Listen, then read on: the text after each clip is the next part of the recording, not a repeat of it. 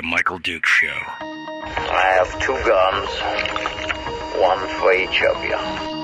Firearms Friday.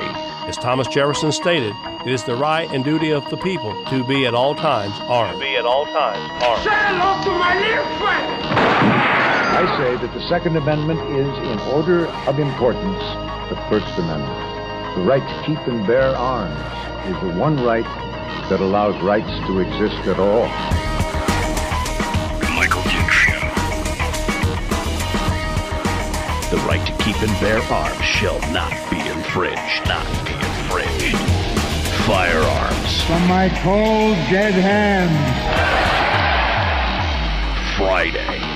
Here's my rifle, this is my gun! This is for mine, this is for fun! Firearms Friday. Oh, baby. Firearms Friday. Your chance to sound off on issues of a 2A nature right here on the Michael Duke Show. Good morning and welcome back to the program. It is, it's our favorite day of the week. Yes, it is. That chance to sound off on issues that you care about and are important to you and, so much more. Thanks for coming in and joining us on this beautiful Firearms Friday. Boy, I can't believe we got to the end of the week so quick. It really is. It really just makes the days fly by, doesn't it? When you, I guess when you get older, that's what it's all about. Okay, so we are ready this morning, and we've got a big show lined up for you today, and we're ready to dive into it in just a few moments. Here, I guess about 12 minutes or so.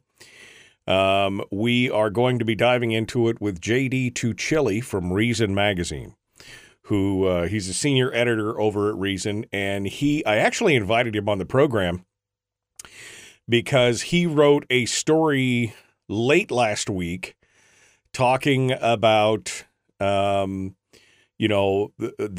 shootings in society and things like that. And the headline of his story reads, "If you want fewer shootings, ask politicians to back off." And it's a very good story and interesting because it really dives into some of the deeper issues of gun violence and what's going on. And he talks about that this is a people problem, that there's some mental health issues. He goes into some statistics about what the pandemic did to this and everything else. And it was a super good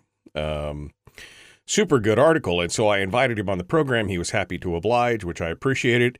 And then this morning I go out and he has got a new article out as well, which I guess, so this is a twofer. We get a chance to talk to him about 2 articles.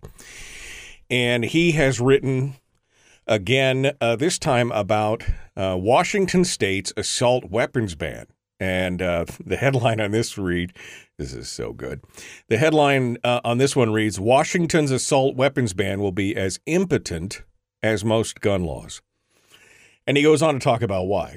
And in part, he talks a lot about the noncompliance aspect of it and how this is really not going to, it's not going to be effective. It has more to do anything else with that the enforcement of it is going to be nearly impossible. He doesn't. I thought he might dip into the whole thing about the non-compliance issues in both Connecticut and New York State when they tried to enact their bans. He didn't go there, but there's just so much great stuff to unpack here. One of the things that I think he trips over that I think is brilliant is he was talking about, the ineffectiveness of assault weapons bans historically, going back to the 94 ban, which expired in 2004, and the Rand Corporation's analysis of that law. They took a look at it and said, did it really stop crime? Because, many different studies have looked at it. The Rand Corporation study is one of the biggest ones, and one of the ones that I think came out and was most widely quoted, basically saying that the historical use of the assault had little to no effect. It's that it really had no effect on anything, which I found interesting. But they were going on and talking about how part of this was, the increase in guns and things like that is spurred by social disorder, by COVID, by all these different things. And that there was even some lamentation from Vice News, when they were talking about the potential downside of this assault weapons ban. And this is what kills me. Some Washington residents told Vice News that they're worried the ban creates a situation where traditional gun owners, white male conservatives, are sitting on an arsenal of high-powered weapons which emerging demographics of gun owners like LGBTQ, leftists, and minorities no longer have access to. Yeah, I mean, I guess that's a problem if you're looking more towards an us versus them scenario, and this assault weapons ban basically grandfathers in all guns that are currently owned, then, yeah, you've created a problem for, the left non-gun crowd who all of a sudden have found religion and decided that they needed to protect themselves like they did during the pandemic. And you've taken that ability for them to arm themselves out of their hands. Surprise. I mean, it really is astonishing. Well, and this is in light, by the way, also, this is in light of the new reporting from CNN, who has reported that a growing number of Americans are buying guns, which we knew about, right? Since 2019, 2020, and especially through the pandemic, we saw a complete and total uptick. Now, good for CNN for actually reporting on this. They don't sound too happy about it, but they did at least pop forward and make the announcement. They said in their latest article, it says sometime between 2016 and 2019, new gun owners were more likely to be female and black than prior to that. And whether it's a response to feeling as though the things are going out of control or the country is really divided, that's a tempting speculation to make. The Northeastern and Harvard study found that nearly 3% of adults, or 7.5 million people, bought guns for the first time from January of 2019 to April of 2021. So just over a 2-year period, 7.5 million people bought guns for the first time. 20% of about half of the new gun owners were female, 20% were black, 20% were Hispanic. Overall, gun owners were 63% male and 73% white. But again, a whole chunk of people who were brand spanking new to gun ownership. That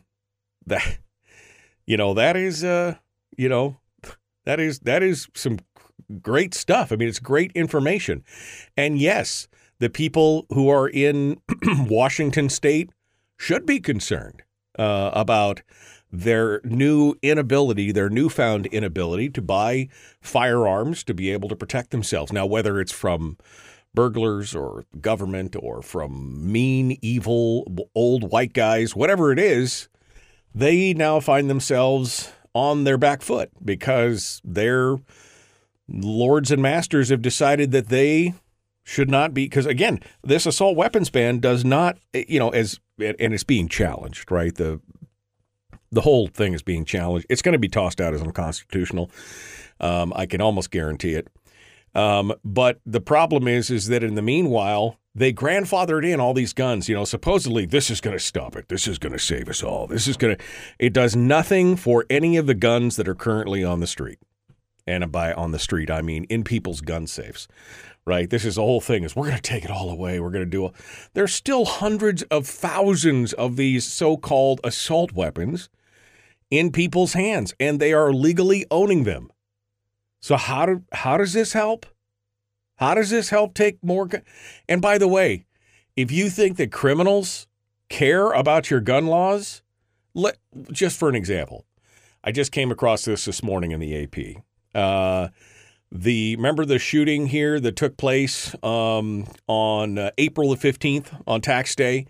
This is the one that took place in Alabama. It's the Dadeville bank shooting, which wasn't it was a mass shooting, I guess, in one definition, but it was literally apparently gang-related, some kind of teenage angst. I don't know what's going on. This was not some kind of single shooter who got people all locked up fish in a barrel style intentionally in that way. This turned out to be a group this was a Sweet 16 party.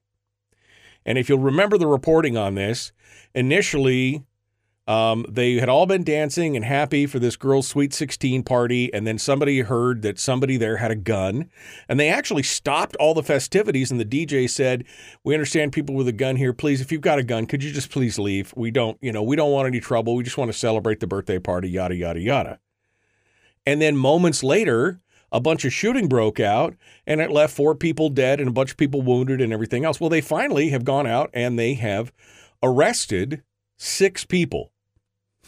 Let me give this to you. 6 people whose ages range from 15 years old to 20. 15, 17, 16, 20, 20, 19. So they're all prohibited people, folks. You can't, in Alabama, maybe the legal age to purchase a handgun is 18, but in most states it's 21. So these are all people who are below the age of 21. Half of them were under the age of 18.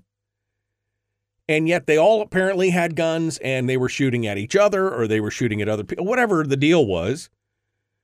This is thuggery. And they were not supposed to have guns, and yet they did. So tell me again how your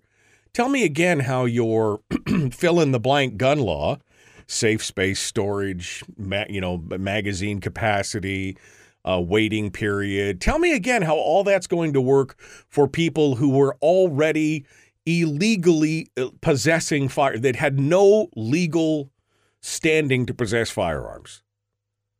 Tell me how all that works. How is that going to save the day? And that's the problem with a lot of this stuff. You cannot, legitimately legislate evil or insanity. Those are the two things that you cannot legislate in the system. It's impossible. And bad things are going to happen to good people. We know that. We do everything that we can to stop it, but in the end, history has proven bad things happen to good people because there are bad people out there. And bad could be evil or it could be insane. Either one. That's how it works. So anyway, we're going to dive into this with JD Tuccille here in just a moment. We're going to have him for the rest of the hour. We've got a story coming out of the UK about a father and son who were selling guns out of an armory. Wait, I thought those are the gun laws that we should... No, you mean that they actually have guns and... Oh, no. We see that the number of active shooter incidents last year actually decreased over the previous year. You won't see any of the mainstream media championing that, but we've got the numbers straight out of the FBI database to prove that. We've got some calls from the Louisville shooters, the Old Dominion Bank shooting, that said that their son shouldn't have had a gun and shouldn't have been able to have access to a gun, and yet there is nothing in there about how they actually did anything about it. Prior to that, we've got some more emergency petitions being filed with SCOTUS over the Brune case, or because of the Brune case, and from other jurisdictions. And there's lots of stuff to go over this morning. I can't wait to talk about it. All right, we're jumping into it. We'll be there in just a moment. JD Tuccille will be joining us, The Michael Duke Show. Common sense, liberty-based, free thinking radio. It is Firearms Friday. Good morning. We'll be back with more right after these messages. Don't go anywhere.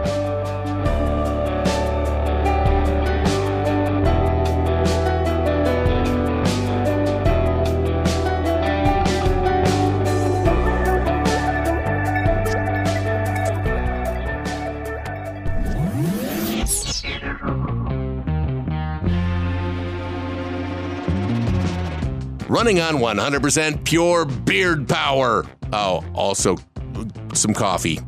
We dip our beard in coffee. Ha, nice beard. The Michael Duke Show.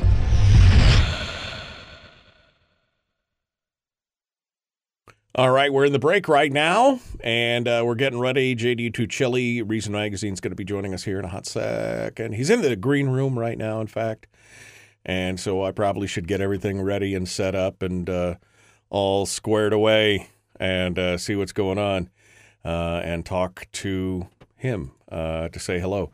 Good morning, my friend. Good morning to you. You sneaky, sneaky bugger. I call you about one article, and then you sneak one in under the wire this morning, something else. It would be another. So now we got to do a two for today. We're going to squeeze both of them in. It's going to be good. Awesome. We got plenty to chat about. Man, I tell you what, you've written some great stuff. I read that article, and it really tipped me over into some of the things that I've really been considering about, how do we – I mean, I'm a gun owner. I'm responsible.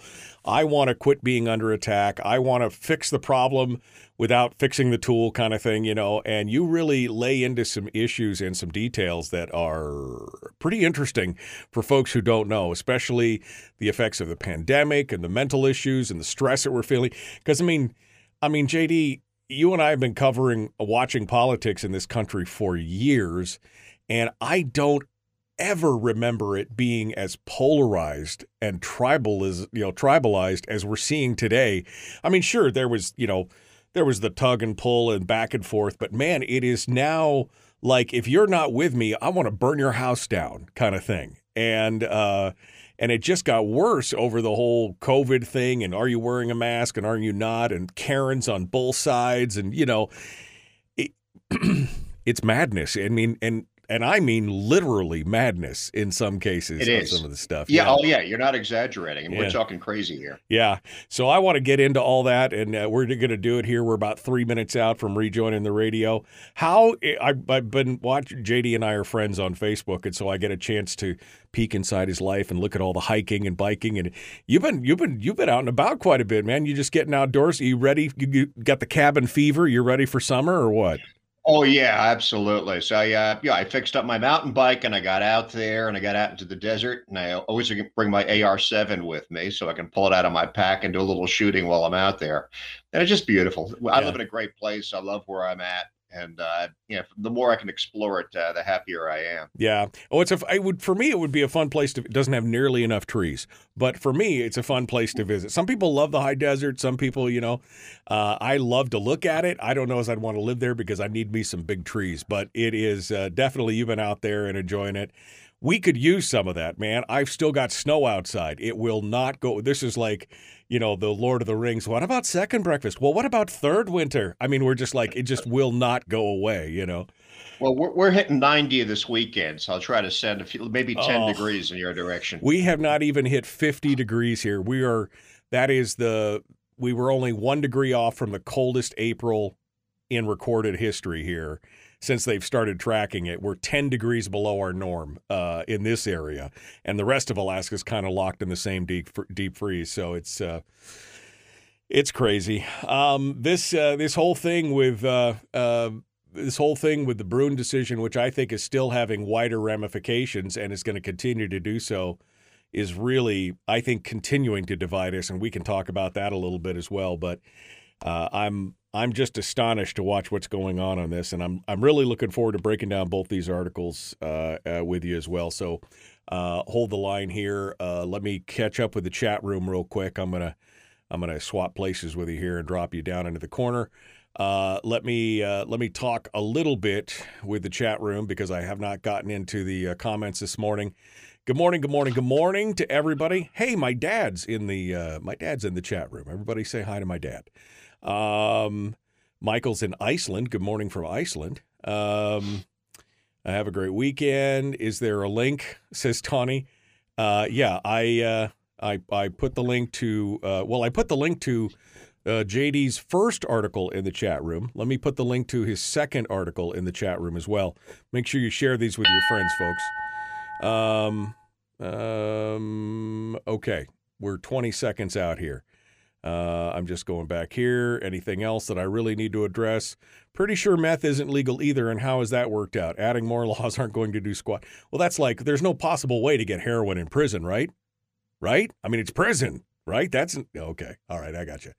Here we go. The Michael Duke Show. Common sense, liberty-based, free-thinking radio. JD Tuccille, our guest. Let's do it.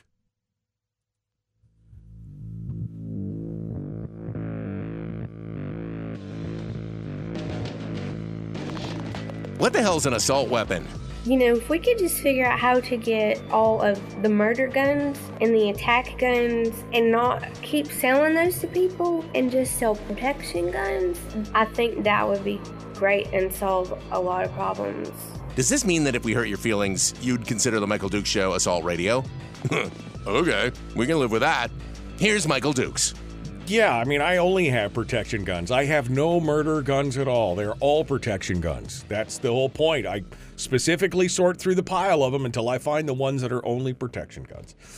Welcome back to Firearms Friday. It is the Michael Duke Show, and we are discussing issues of a Second Amendment nature here. Invited to the program last week, in fact, I invited him on, JD Tuccille. He's a guy with a work ethic that just won't quit because in the meanwhile, he wrote another article about the Second Amendment and guns and stuff like that. So we're going to actually cover two things this morning. JD joins us right now. Good morning, my friend. Good morning. Thanks for having me on. As always, it is literally my pleasure to have you on. I appreciate you coming in. So, JD, you started off this story, and it says, if you want fewer shootings, ask politicians to back off. And I'm going to synopsize and dumb that down for those of us in the back who are, not high school graduates, and basically say this is the problem with all the things that we have going on with gun laws in America today is that politicians always feel obligated to do something when something happens. And that's kind of one of the major problems that we have going on here. Walk me through what you're talking about here and how this all plays into mental health, the pandemic, and all these other things. There is something that changed in the equation in America in the last 40 years, and you say that that change is us. It's us. It's Yeah. absolutely us. We had this, and everyone who follows the news at all knows we had a flurry of really awful shootings in recent weeks. Seem to be people kind of driven by rage or madness, going after innocent people who showed up on their doorstep. They had a rational fear of them. They opened fire on them. People were injured and killed.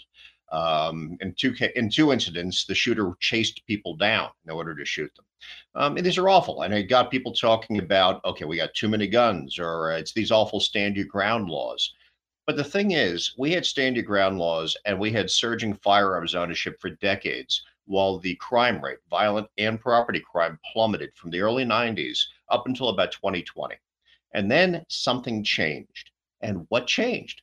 And the fact is, we are more hostile. We are more divided. We were getting more divided even before the pandemic. But official reaction to COVID-19 made us nuttier. And there's a lot of evidence to show that. For one thing, polling shows that Americans think that we're having a mental health epidemic.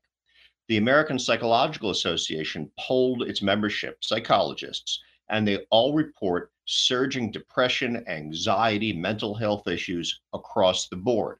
And this is since COVID. I mean, the date when this started changing, when people started getting more mentally ill, when getting crazier, is very traceable back to COVID. And there's separate research on the impact of the lockdowns, the restrictions that were imposed on people around the world, but obviously also in the United States in varying ways across different states. And what they found research that says that people who were impacted by lockdowns, by restrictions, suffered mental health issues at much higher rates than those who were not. Right. And they even find data that says that there's brain inflammation among people who suffered restrictions. We made this country nuttier, and suddenly we're having a surge in violent crime. And there's a direct impact made by those politicians who insisted on doing something in response to the pandemic. And now they're telling us they want to do something in response to the violent crime that can be traced back to their earlier actions. Right, which again is the same thing. This is this is historically accurate because at every moment, it's violent criminal crime. So we had to have the 19. Well, first of all, we're losing prohibition, so we have to do something with all these agents that we have that were prohibition agents, and now we have to create a whole new branch, and now the ATF and the 1934 Act was born. And then, it's criminals and crimes, and it's the sharks and the jets on the streets, so then they're forced to make the 1968 gun control law, and then it's the FOPA, and then all these things were reactionary, and we must do something. Did it change anything? No, not really. And in fact, as we saw, and you point out, that contrary to the popular narrative, America has become safer and safer and safer over the last decades, which again flies directly in the face of what the news media and the politicians keep ginning up. It's fear. This is the same thing that happened in the pandemic, right? Fear-mongering. In the pandemic, we see the same things about all this other stuff. You'd think it was the Wild West out there, but we are historically safer today than we were in 1990, in 1978. We're seeing less, more guns, less crime, and nobody can correlate it. It's exactly right. As recently as the summer of 2020, the FBI was putting out press releases boasting about how crime had plummeted over the previous 30 years. We were living in a country that was about half as dangerous, crime was, as it had been in 1990. Crime stats still don't show a huge surge in crime, but there's a lag effect. The crime stats that we're looking at now are about 2 years old. And when people look at the headlines and look around them, they're seeing something that the stats aren't quite yet recognizing. Plus, we know, there has been a flurry of these unpleasant, these horrible incidents. So something's going on. And there's definitely evidence that Americans are suffering serious mental health issues on a much wider scale than was the case beforehand. These incidents have risen. And there's evidence that the COVID lockdowns, these restrictions, when politicians insisted on doing something, had unintended consequences. They hadn't thought through the consequences of doing something that was really unprecedented. Of kind of putting a lock on society, and it's had ill effects on us. It's made us crazier and more hostile. Right. Well, and one of the other, yes, that is something. And when I read this, and let me read this for folks out there who haven't read the article yet. This is and you mentioned it, this whole thing about brain inflammation and everything else. This is astonishing. Harvard researchers found that societal and lifestyle disruptions during the COVID pandemic may have triggered brain inflammation that could affect mental health. Brain imaging revealed that people tested after pandemic restrictions had elevated levels of two markers of neuroinflammation, translocator protein and myotinazole, and compared with those tested prior. They had more brain swelling than the tests that were taking place prior to the pandemic. That's a actual physical reaction to what's going on. The other unintended reaction, by the way, that the politicians were not anticipating was the fact that 7.5 to 8 million Americans for the first time went out and bought guns, and they were mostly minorities and women and people who historically have been opposed to guns, but all of a sudden they realized, I'm on my own. There's a defund the police thing. There's stuff going on. There's riots. I think I need to protect They did not expect that. They didn't expect that at all. And the fact is that the trust in institutions is something that was declining even before the pandemic kicked in. But now that distrust in institutions has spread across the board. We already knew the country was politically polarized before the pandemic, but the pandemic made people more hostile, which means it probably, almost certainly, exacerbated the political divisions we already saw. And this has resulted in a political component to the violence. So you've got distrust in institutions, a government that is delegitimized in the eyes of many people, and many Americans viewing each other as enemies across political divides. If you poll people, there's the Edelman Trust Barometer is a fund that polls people every couple of years to find out where they stand in terms of the regard of each other and of institutions. The Edelman Trust Barometer, the more recent edition, finds that only 30% of Americans would help people, would just give them assistance if they strongly disagreed with them. And only 20% want to have as neighbors or as coworkers people with whom they strongly disagree. This is the recipe for a vastly divided, mutually hostile country that is turning on itself. Right. And it could all be traced back, or at least a large part of it can be traced back to the unintended consequences of ill-considered do-something policies by politicians who are now being asked to do something again. Right. Over the last 70 years. I mean, that's the do something policies that they've continued, the reactionary policies that they've continued to throw out there over the last 70 years have led us to this, where we literally could be eating ourselves. I mean, eating our own. Like you said, 30%. Well, only 30% would help people that they politically disagree with. I'm sorry, your house is on fire. Must be your fault. Go ahead and burn. No. Am I going to help you? Are you beside the road with a flat? No. You got a Biden sticker on the back of your car? I'm not going to help you. I mean, I've talked about the loss of discourse in this country, the loss of being able to have a rational, reasonable debate and be able to agree to disagree. We've lost that in this country. If you don't agree with me, JD Tuccille, I hope your house burns down and your cat gets cancer. That's the general reaction. Yeah, I mean, there's a knowable effect in terms of othering others. When we dehumanize people, it's easier to hurt them. I mean, it's one of the things that governments do during wartime is you try to dehumanize the enemy, and then we laugh at the posters that were created for propaganda purposes during a war. Those were done for a reason, to dehumanize the enemy so it'd be easier to hurt them. We're dehumanizing each other. We're making it easier for us to turn against each other as we tribalize, factionalize, and start viewing each other within our own country as the other. This is enormously dangerous. And then we look around at the country we've created and we wonder, okay, why has it become so hostile? Why is it people are acting up and turning against each other and treating each other as if they're enemies? Right. Well, because we've convinced ourselves that they're enemies. Right. Well, and this leads to something else here. We're coming up on the break here, but this leads to kind of your final summation of this. First and foremost, the best thing that they could do is not do something, quote unquote. But see, the unintended consequence of all these actions leads to the biggest and the final one, which is that people lose respect not only for their institutions, for each other, but also for the law itself, as they continue to make laws that are blatantly and people feel rightly are unconstitutional or just unjust. People will start to disregard the law, and they will look, as we saw in New York State and in Connecticut and probably now in Washington State, they'll just disregard the law because it doesn't make any sense. And that leads down the road to the whole Irish democracy thing where they can pass any law they want and the people just ignore them. And now you're brushing up against anarchy and, the kind of the whole societal norm thing breaking down. That's a very dangerous road to tread. It is. And we're already there. I mean, we kind of live in an Irish democracy already. We saw what happened with Prohibition. I mean, Prohibition failed because Americans stopped obeying it, didn't obey it. Marijuana prohibition failed for the same reason. Laws against homosexuality failed for the same reason. I mean, the Stonewall riots back in 1968 or 69, where the customers swarmed out in the street and beat up the cops. Right. There's a lot of times when this is a good thing. It limits the power of the state. But if so many of your laws are viewed as illegitimate or as weaponized, then the whole structure gets delegitimized. You've got a real problem on your hands. Yeah, no, Americans are known for civil disobedience when the laws are unjust, the Marbury versus Madison kind of thing. I mean, it is something that's important. But when every law becomes that kind of, critical, I mean, that's the problem. It's not just the unjust ones or everything else. Pretty soon people just go, they give the finger to the system and say, I'll do whatever I want.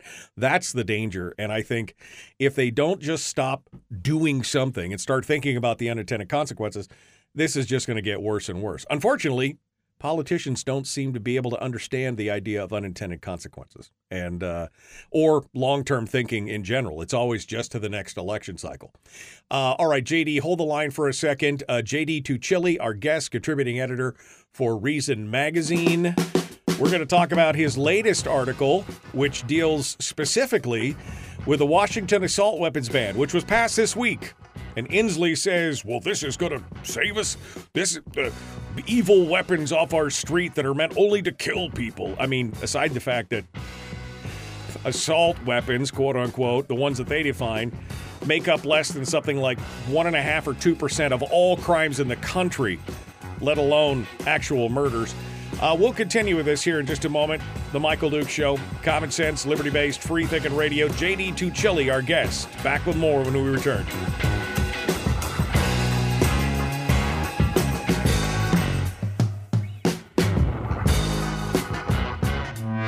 broadcasting live through a series of tubes. Allowing all of these entities to provide streaming stuff going on the internet. Well, it's kind of hard to explain. Sorry. Streaming live every weekday morning on Facebook Live and MichaelDukesShow.com. All right, JD Tuccille, our guest here on the program as we continue on. That is my main concern, JD. We've talked on this program. We've had several shows where we dedicated discussions to the Irish democracy concept and what happens as politicians in an effort to control or to placate a special interest or something, continue to make, more and more specialized or reactionary laws. And pretty soon people just start to ignore. And to ignore one law is, civil disobedience. But to start to basically look at the whole cadre of laws and just say these people don't know anything. And of course, they add to it by adding more and more stupid laws on top of it. That's a dangerous path. Am I wrong? You're absolutely right. I mean, it's the laws are ill-informed. They're repeatedly ill-informed and poorly crafted. And then there's perception in many cases that the system is weaponized, that the regulatory apparatus is used to punish political enemies, that the legislative apparatus is used to pass laws that aren't intended to make the world a better place, but they're used to punish people who are on the other side of some kind of divide. Well, if the laws are perceived as not trying to achieve a good end, but as being punitive, as being politically motivated, then why would you have any faith in the system? Why would you obey the laws? Why would you submit yourself to the regulations? And the system becomes inherently delegitimized to those who are not among the faction that's in control. And I think that's the position we're in a lot of places now, where we're arguing about, Department of Homeland Security trying to suppress certain kinds of speech, where we're talking about the New York State Attorney General filing lawsuits and trying to break up the National Rifle Association because she's politically opposed to it. In fact, the ACLU came out and said that's exactly why, what she's trying to do. When you see laws like this, I mean, Ron DeSantis on the other side of the aisle in Florida, very clearly using the legislative apparatus, the regulatory apparatus against Disney. If the system is perceived as politically motivated, it's inherently delegitimized by those among those who disagree with the politics of the rulers. And then, you have a very dangerous situation. I totally agree, and I think that this is part of our problem, and I don't see any reining in of the appetites for what we're talking about here. And unfortunately, if history is any indicator, that means we could be in for some rough times ahead, because people, if they are less willing to talk to each other, if they're less willing to have a rational, reasonable, civil conversation with each other and be able to agree to disagree, I mean, where does that leave us? That leaves us on the precipice of, now we're talking about, we keep hearing the term especially in the last 6-8 months, I've been seeing more and more of the term national divorce, right? National divorce. And what does that mean? Well, they want to break up the country into, we'll just balkanize the country into various areas where if you are blue, you could be here. If you're red, you can be here. But the problem is that we have historically red states that have blue centers. They're blue chewy center, like a Tootsie Roll. So what do? Do you create city states where the major capital is blue and the rest of the state is red? It just doesn't happen. And of course, that also leads to the question of, is the national divorce peaceful or is it not? And look, I like taking my wife out to dinner and going to see a movie and all the trappings of a polite and civilized society. I've talked to people who went through the Sarajevo, the Serbian Civil War. I'm not interested in that kind of stuff in my backyard. But if things keep going that way, that looks like a more likely scenario than not if things don't change. I think you're right. And the problem is when people are discussing something, they're making it more and more thinkable. And the national divorce concept now is a thinkable concept among millions of Americans. But it's not practical on the state level for the exactly reasons you cited. We're not divided by states. We're divided by ideology that largely sorts to blue. Urban liberal, urban to suburban liberal, and red, ex-urban to rural conservative. And obviously there's others. I'm a libertarian. I consider myself purple. I straddle it. I like going into the city on a frequent basis.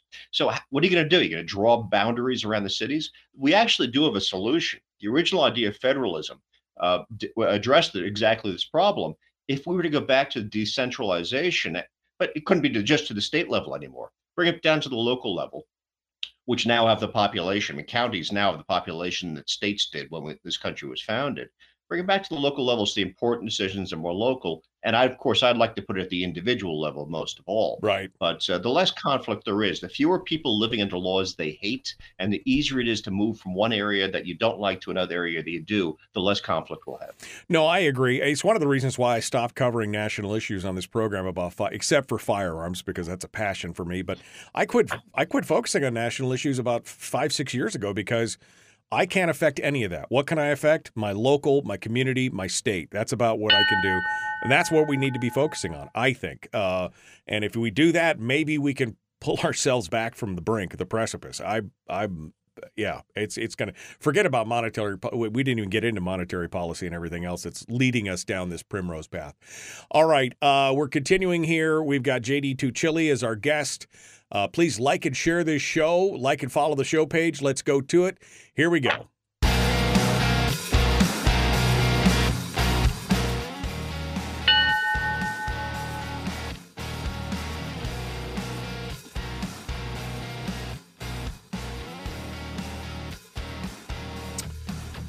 Well, ring-a-ding-ding. Welcome back to the program. It is the Michael Duke Show. It's Firearms Friday, the one day a week where we focus on any kind of national issue, really. And, of course, firearms is our big topic. JD Tuccille is a contributing editor for Reason Magazine. He joins us from an undisclosed location in Arizona somewhere. He comes on board to talk with us today. I asked him on to talk about one article, but he actually snuck another one in when I wasn't looking, and it is really topical because it deals specifically with Washington's assault weapons ban.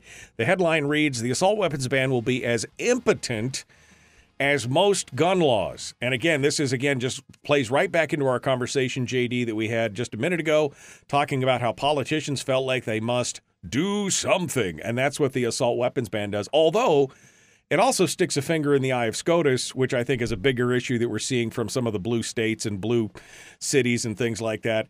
So give us the rundown here on the Washington assault weapons ban and what you've discovered. Yeah, I mean, Washington's Governor Jay Inslee signed this week a new law that's kind of a cookie cutter assault weapons ban. I mean, it does the usual job of running through a list of model names of firearms, saying that they're now illegal in Washington State, and then it does if it can take a detachable magazine, then has one more feature, then it's a legal assault weapon. If it doesn't, then it's a perfectly legal weapon, which has been done before. We've seen this happen time and time again. Constitutionally, it very likely runs afoul of the Brune decision last year. Maryland has a similar law that's in court right now, was sent back to the courts by the Supreme Court to be reconsidered in light of the Brune decision.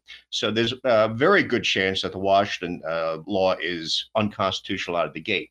But even before we get to that, this kind of a law has failed time and time again. California went down this path. New York went down this path.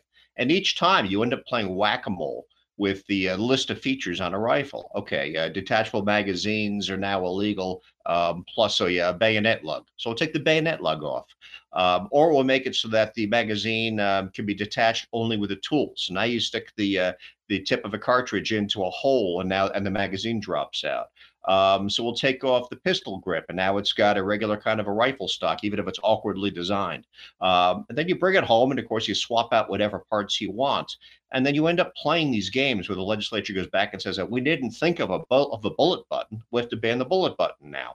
And then somebody else invents a new system for getting around that law. There was a great video in 2014 that I found when I wrote about New York's similar ban on this, where they went down the same path. Right. And a gun shop owner in New York State, stood there with a rifle in his hand and started looking at the very minor cosmetic features that stood between the rifle in his hand being perfectly legal and being a felony to own, none of which had any impact on the functionality of the rifle at all. So we're going to go down the same path in Washington State that's been gone down in California and in New York. And that gun shop owner in 2014 pointed out that the law was written by people who knew nothing about firearms. And clearly, in the last 9 years, they've learned nothing since. Absolutely. I mean, that's part of the problem. I mean, the president goes on and on about how wickedly lethal the AR-15 is and everything else, and we're going to put this assault weapons ban. Yet everything that they do on the assault weapons ban is just basically a cosmetic change. It does nothing to change the muzzle velocity or the caliber of any of these guns. There are many firearms that are semi-automatic that are not assault weapons that have more powerful cartridges than any of this. It's very, I mean, going right back to the whole Tucker Carlson, Carolyn McCarthy debate about what is a barrel shroud? Oh, it's the shoulder thing that goes up. They have she admits she doesn't know what it is. You are writing laws with high specificity on items that you know nothing about. What does a barrel shroud, which is, by the way, is a piece of stamped metal over the barrel to dissipate the heat, what does that have to do with the lethality of a firearm? It has absolutely nothing to do. And yet we've got politicians who are writing this stuff, and we're do something, right? Oh, absolutely. I mean, I cited a New York Times article from 10 years ago as a news analysis piece where the writer of that article in the New York Times, gun control supporting New York Times, left of center by far, more so now than 10 years ago. But I mean, the writer pointed out that the whole assault weapons category was a politically created category that applied to rifles, shotguns, and pistols that had military-ish features, but that had played a role in, before the federal assault weapons ban of 1994, about 2% of shootings around the U.S. And the figure, since the assault weapons ban ended, has not changed very much. It's still a very low percentage. But the weapons look scary because of those military features. But if you pull them off and stick a wood stock on a lot of these rifles, now it's a hunting rifle, or at least in the eyes of someone who wanted to ban an assault weapon, right? Because the features are purely cosmetic. And as you pointed out, I mean, a World War II M1 Garand, I mean, I own one myself. It fires a much more powerful cartridge than the 5.56 fired by an AR-15, but it's not covered by any of these bans because it looks like a hunting rifle to modern eyes, and because most of the legislators now have forgotten about it. Right. So all this stuff is about cosmetics. It's about appealing to fear and appealing to an audience with bills that are endlessly fail. I mean, they just right. fail over and over again because it's very easy to evade them or to ignore them. Even if their ideas behind these bills were true, the problem is that assault rifles, which is a subset of regular rifles, I mean, it's a small component of all long guns that are sold, still make up less than 1.5% of all crimes in the vast majority of, especially murders, are committed in the 80 percentile range with handguns. And yet they don't want to touch that because they know it's politically incorrect. Oh, so this will stop. Inslee, this is not going to stop anything because, again, the vast majority of crimes are not committed with long rifles, let alone assault rifles. And this doesn't even touch on the fact that they've grandfathered in all the ones that are already there. So there's still all these ones out in the public. How is this going to slow things down? And it's absolutely not to. I mean, they can't go after handguns because handguns are in common usage as self-defense weapons, which means that under the Supreme Court rulings, they're protected. I mean, Brune decision was very clear about that. They can't go after handguns. And I found a great piece published this month in the New Republic by Bryn Tannehill, who's a Rand Corporation analyst, also a gun control advocate. I didn't mention that in my piece, but very much a gun control advocate. But the piece is despairing that there's 400 million firearms in the hands of Americans across the country. They're not registered because registration is a limited feature in a very few states, and it's not been much complied with, even where applied. I mean, you had 5% compliance when New York imposed its assault weapons registration requirement. And Tannehill despaired that gun control was a dead issue because most Americans who own firearms are not willing to comply with these laws, and so there's nothing really to be done. And Tannehill threw arms up in the air and declared the issue over. And I think that's right. I mean, obviously, I'm from the other side. I think that restrictions are a bad idea, but I also think they're dead on arrival. Yeah. You can't enforce them. You get some unlucky scofflaws who get pulled over in a traffic stop, but that's the end of it. Yeah, Right. the rest of it is just unenforceable. They can't do anything. Tannehill has written about this a couple times, and I've read a couple of her articles recently about this, and she is despairing that they've essentially lost, and they have no one to blame but themselves. I mean, really, when you look at this, B.J. Campbell over at Hand Waving Freakoutery wrote about this, basically said, hey, look, you guys got no one to blame but yourself for this because you're the ones that have forced people into this corner, and now you've got a whole new category of gun owners, 8 million gun owners who are basically saying, who are on your team, who are saying, no, I'm not buying into your argument. And by the way, you just mentioned it, the scoff laws and everything else. Look at the compliance rate. I mean, look at the compliance rate of these new laws, even in places like New York and Connecticut, not conservative bastions in any way, shape, or form. And what was the compliance rate with the New York assault, the SAFE Act? Was it like 4%, less than 4%? I mean, it was under 5%. By their own estimates. Yeah, I mean, it was amazing. And I think as you continue to do this, this is what you push people to do. You know, when guns are outlawed, only outlaws will have guns. But what you're doing is you're making common, average, everyday law-abiding citizens outlaws because they've refused to comply with what is obviously unconstitutional and unconscionable law. Absolutely. And as these contests between these laws and people who are gun enthusiasts, true believers, have escalated, I mean, you've had a whole DIY industry develop so that people can manufacture their own firearms with relative ease. The technology is meant to be, unbannable in the end. I mean, you can ban all the 80% receivers you want, then you move to solid blocks of metal. I with my son as a father-son project, we built an AR-15. You can't ban at the end of the day home workshops. You just can't do that. Right. You could have gone. And now you've got the attitude that we're not going to comply and we're going to find ways to make sure we can't comply. Yeah, you're going to have compliance police at Lowe's and Home Depot so you can't buy pipes and springs and tubings and nails. I mean, I could build something in 15 minutes at a Home Depot that could shoot something. Are you going to, put them there? It makes no sense whatsoever. Makes no sense. JD Tuccille, our guest. JD, final thoughts here, about 30 seconds, 40 seconds here. Yeah, I mean, this is yet another example of unintended consequences. Politicians make bad decisions. They alienate large parts of the public. They drive people who were core components of their supporters to another side, to distrust them or just to distrust institutions in general. And then they create a new problem that they throw their hands up about, want to address, and have lost the power, the respect, and the trust to do anything about. So this is government in a nutshell. It's creating problems that it can't solve and that breed new problems in the future. And it continues to get worse as they go along because it's self-reinforcing. That's part of the problem that we see here. JD Tuccille, Reason Magazine. You could find him at reason.com. Thanks for coming in. Hold the line. Folks, we're out of time. Hour 2 dead ahead. The Michael Dukes Show.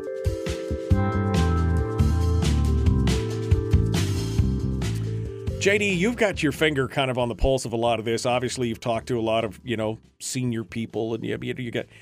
I mean, are we the... I mean, I feel like it's just you and me. Are you and me the only ones seeing this? That they're walking a very slippery slope, that the more laws that they put in that are basically, wrong and become, are reasons and actions for civil disobedience, create then more chances for more laws, that it's a self-reinforcing feedback loop. I mean, is anybody else seeing this, or is it just you and me? I mean, I'm asking for a friend. It's a combination of things. Some politicians are honestly very stupid. We've got a governor now, Katie Hobbs in Arizona, who is in office because the Republicans decided to run a lunatic, and so the idiot won instead. And she's probably better than the lunatic, but she really doesn't understand the consequences of what she does. But on the other hand, you've got a lot of very cynical politicians who don't care that the laws they pass are ineffective, just so long as they signal to the right people, keep them in power, kind of rally the troops to support them in the next election, because they figure they've got their gated communities and they've got their bank accounts and they'll be fine no matter the consequences in the future. They're not always right. They're not always fine, but they certainly think that they're going to weather it. And so they don't really care whether the legislation is effective, is wise, is ill-considered, or will have stupid consequences to come. Well, because history shows that those politicians that felt like they were safe, that's not always the case. In fact, in many reasons and ways, they're the first ones to get drug out on the street, unfortunately for them.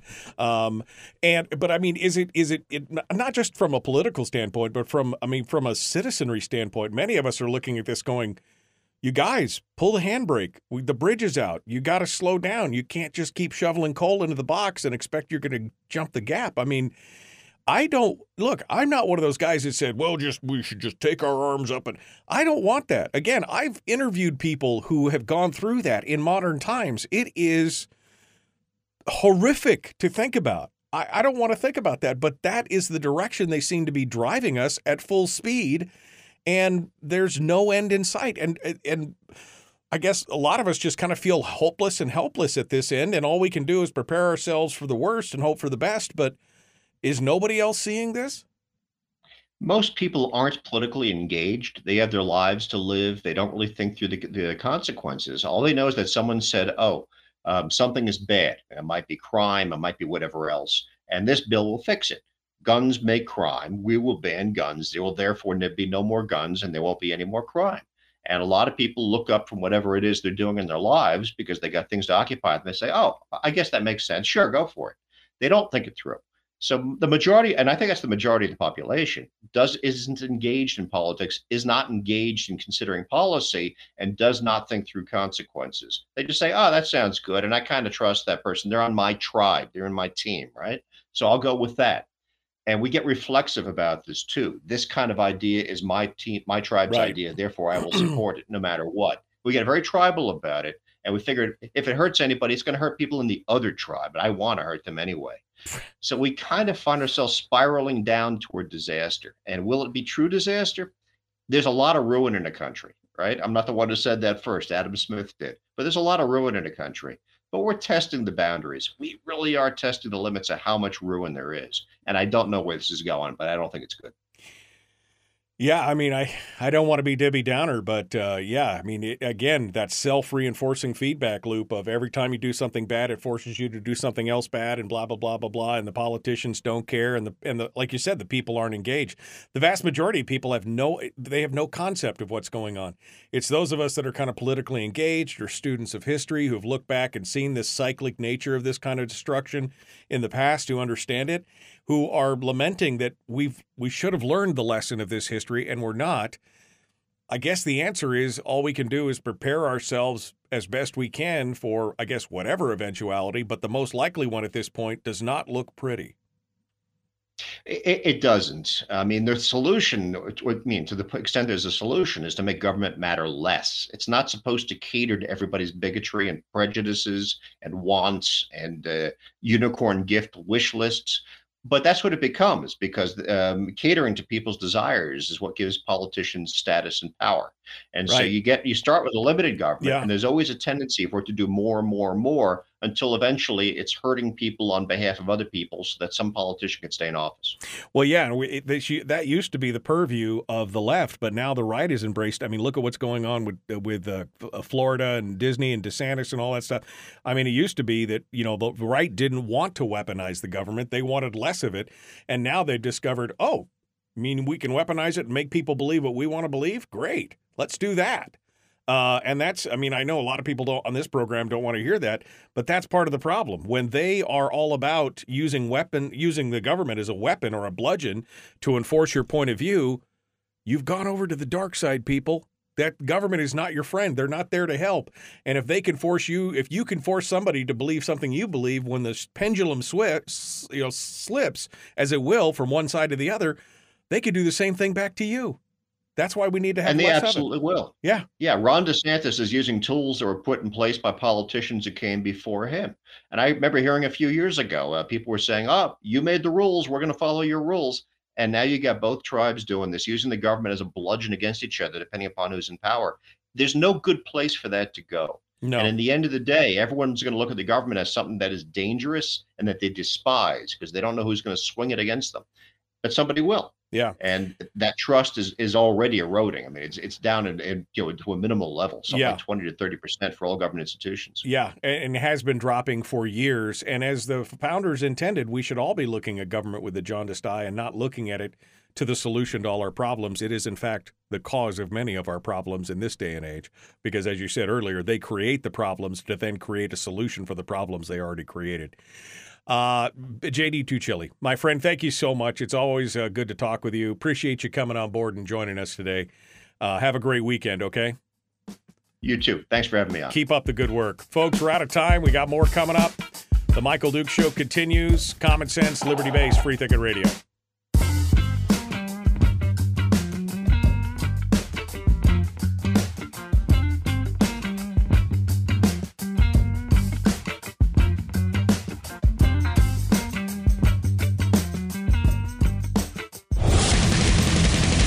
Whoa, buddy. Put that thing back in its holster. We haven't gone anywhere. I don't understand. Check out the MichaelDukesShow.com for information on how to get access to the podcast. The Michael Dukes Show. I have 2 guns, one for each of you. Firearms Friday. As Thomas Jefferson stated, it is the right and duty of the people to be at all times armed. Say hello to my little friend. I say that the Second Amendment is, in order of importance, the First Amendment. The right to keep and bear arms is the one right that allows rights to exist at all. The Michael Dukes Show. The right to keep and bear arms shall not be infringed. Not be infringed. Firearms. From my cold, dead hands. Friday. Here's my rifle, this is my gun, this is for fighting, it's for fun. Firearms Friday. Firearms Friday is the one day a week that we dedicate the whole show pretty much to discussions around firearms, guns, the Second Amendment, and the importance of it in society for today. We've often talked about how America we got some problems, okay? There's no doubt about it. We're still the freest nation on earth. I know that there's freedom indexes that show that we're not on certain, but overall, we're still one of the few places in the world that people are dying to get into. And we do have our warts and boils and blisters and, pock marks and pustules and scars. But we're still, overall, after 245 years, one of the freest places on the face of the earth.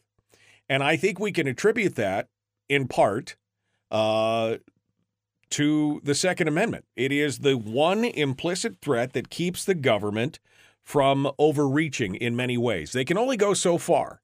JD Tuccille and I were just talking during the break about, what's coming. And if we don't stop some of this, incessant doing something that, they're trying to regulate people, out of existence. And they're trying to regulate independence, it seems like, and self-reliance out of existence. But the Second Amendment has existed and did exist, and according to what the founders and framers wrote in their various pamphlets and papers and arguments during the formation of the country, the Second Amendment existed to keep an implicit check on government. And implicit meaning implied, right? It's not an overt threat. We're not in the streets, for the most part. We're not in the streets, marching with our rifles held high and pitchforks and torches and things like that. That's not what's going on. They realize that they can only push the citizenry so far before, one, the citizenry actually takes up arms and revolt, or two, just basically does what we're doing right now, which is living quiet civil disobedience. We talked about the New York SAFE Act, which is their assault weapons ban, and the Connecticut assault weapons ban that came in after Newtown. How basically the compliance rate with those two laws is excruciatingly low. Less than 5% in New York. By their own admission, the state of New York acknowledges that less than 5% of the citizens who they think have assault weapons have either turned them in or registered them or doing whatever the law says that they're doing. The rest of them basically said no. And in fact, the state troopers, the leadership of the New York State Troopers basically testified in front of the legislature at one point when the legislature was lamenting the fact that they had such a low compliance rate. And the troopers basically said, if you want to go into these people's houses and try and seize their guns, you go ahead. We're not going to do, because they understand they understand that slippery slope. Again, it is the implicit threat of firearms ownership. And quite honestly, it's the one thing that scares politicians overall. That's why you see such a heavy push to try and take away. I mean, they talk about weapons of war, right? We've heard that's the latest thing about assault weapons and everything else, is that they are weapons of war. Well, so is my lever action Winchester. That was a weapon of war. That was used to win the West and fight. So is, my Garand or my M14 or, my 3040 Craig or my Remington 700. That's an M24 sniper rifle platform. That's a weapon of war. I mean, this whole idea of weapons of, but see, that terrifies them because they don't want to see pushback on laws where they feel like they know better than us how we should be living our lives and doing all these things. And that's why they're pushing it. It is the only thing that has held the size and scope of government in check in the United States. And I'm happy to say that we're seeing more and more people embrace the idea of an armed society. I was talking about this in the last hour. CNN has come out and said that from 2019 to 2021, in just under a 2-year period, we saw 7.5 million people bought, more guns than that were bought. But of that group of people who bought guns, 7.5 million of them, 3%, that 7.5 million people bought guns for the first time in that 2-year period. Half the gun owners were female, 20% were black, 20% were Hispanic. That's a huge, huge number.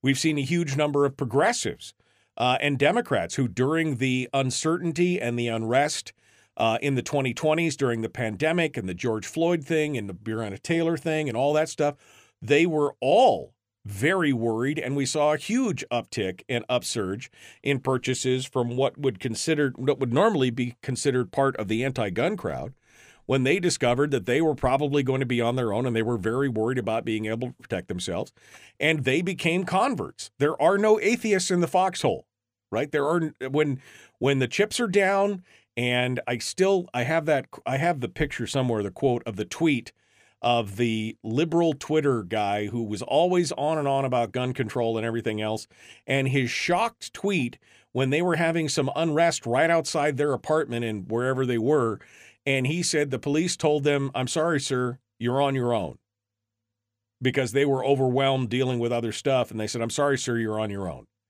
And he was just shocked. I mean, I guess rightly so for people who believe that, the government's always going to be there to help you and there's always going to be a cop on every corner and all these other kind of misnomers and myths that we are inundated with. When he heard the dispatcher tell him that you are on your own, I would say that the pucker factor was probably pretty high at that point, because he realized that he had now, is he going to change his stance on guns? Probably not. But you got to imagine that there's that sinking feeling in the pit of your stomach, realizing that you have no way to defend yourself against some kind of violent or criminal element who doesn't care about the laws. They've got all the guns they want if they wanted them, or they've got all the mobs they want with bricks and bats and everything else if they wanted them, and you have no way to defend yourself. That is, that was probably a shocking thing. But that's why the fight over the Second Amendment is so important. That's why the statistics like this, where, 7.5, 8 million new gun owners coming online, is a great thing. Whether you agree with them politically or not, it's a great thing. It's why, we should be fighting. It's why, the Bruen decision is such a landmark decision, and I think is going to be I think we may look back at that and mark that as one of the major turning points in the war on guns. I mean, Heller was important, McDonald was important, but Bruen was the decision that I think is going to break the back of the gun control movement, because they're going to realize that they can't just arbitrarily decide that it's for the health and general welfare kind of clause. There has to be historical precedent. You have to show, you have to protect the individual rights. If a firearm is in common use, lawful common use, it can't be outlawed. I mean, they've done that with handguns to say handguns are in lawful common use. You have got over 24 million estimated AR-15s in this country. 24 million, which means that, you know, with the number of actual crimes committed with them being so significantly low, we're talking about, we're not even talking hardly triple digits. Out of 24 million, that means that they are in lawful common use in this country. And so it's going to be a very high bar to try and change these things. But that's why it's so important to talk about these firearms and these efforts, because it is the one thing that has kept America as free as it has. Now, little bit of a depressing conversation with JD Tuccille off the air. And I want to talk about this. Oh, Donna. I'm sorry. Donna was, I didn't see her pop in. Donna, if you want to jump back in there, we'll get you on here in just a hot second. Donna Anthony is going to be joining us here in just a second as soon as we get on this. I was away from the screen and I got on a rant and I didn't see Donna pop up into the green room. So Donna, feel free to log back in there. But one of the reasons why we need to continue to fight for this is because we are going to be at one point on our own. I mean, I believe that at this point because the politicians do not have the foresight to pull back on the stupidity that they're trying to push in this nation. Now, whether that is more laws of control, be it gun laws or some other type of control, or whether it's financial issues. I mean, this continued push to raise and increase our debt ceiling and not rein in our spending and our debt. I mean, the fact that that Saudi Arabia now, for the first time, started transacting oil transactions in the yuan instead of the dollar.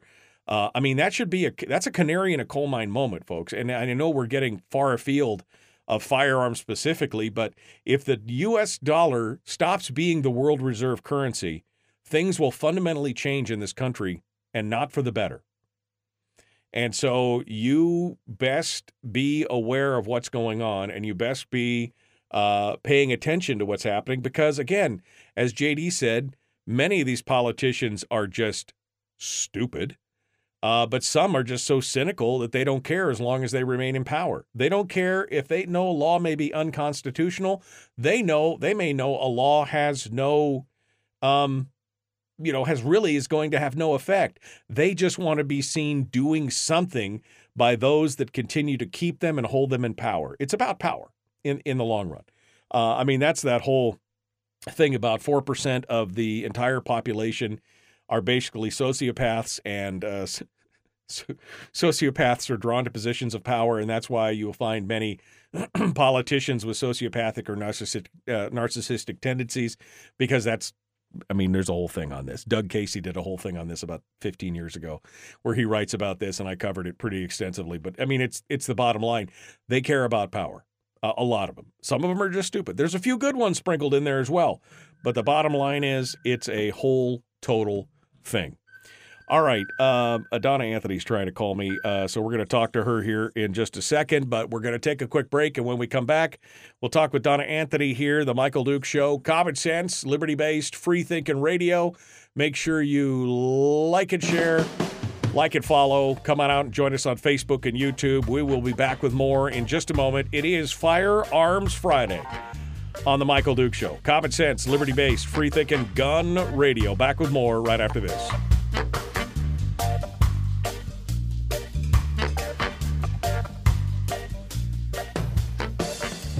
If you missed the show, you can listen to it on your time with Dukes On Demand. Oh, and it's free. Like America used to be. Streaming live every weekday morning on Facebook Live and MichaelDukesShow.com. Okay, talk amongst yourselves for a second. I got to figure this out with Donna. I'll be right back. Hold on, hold the line, just 1 second. Be right back.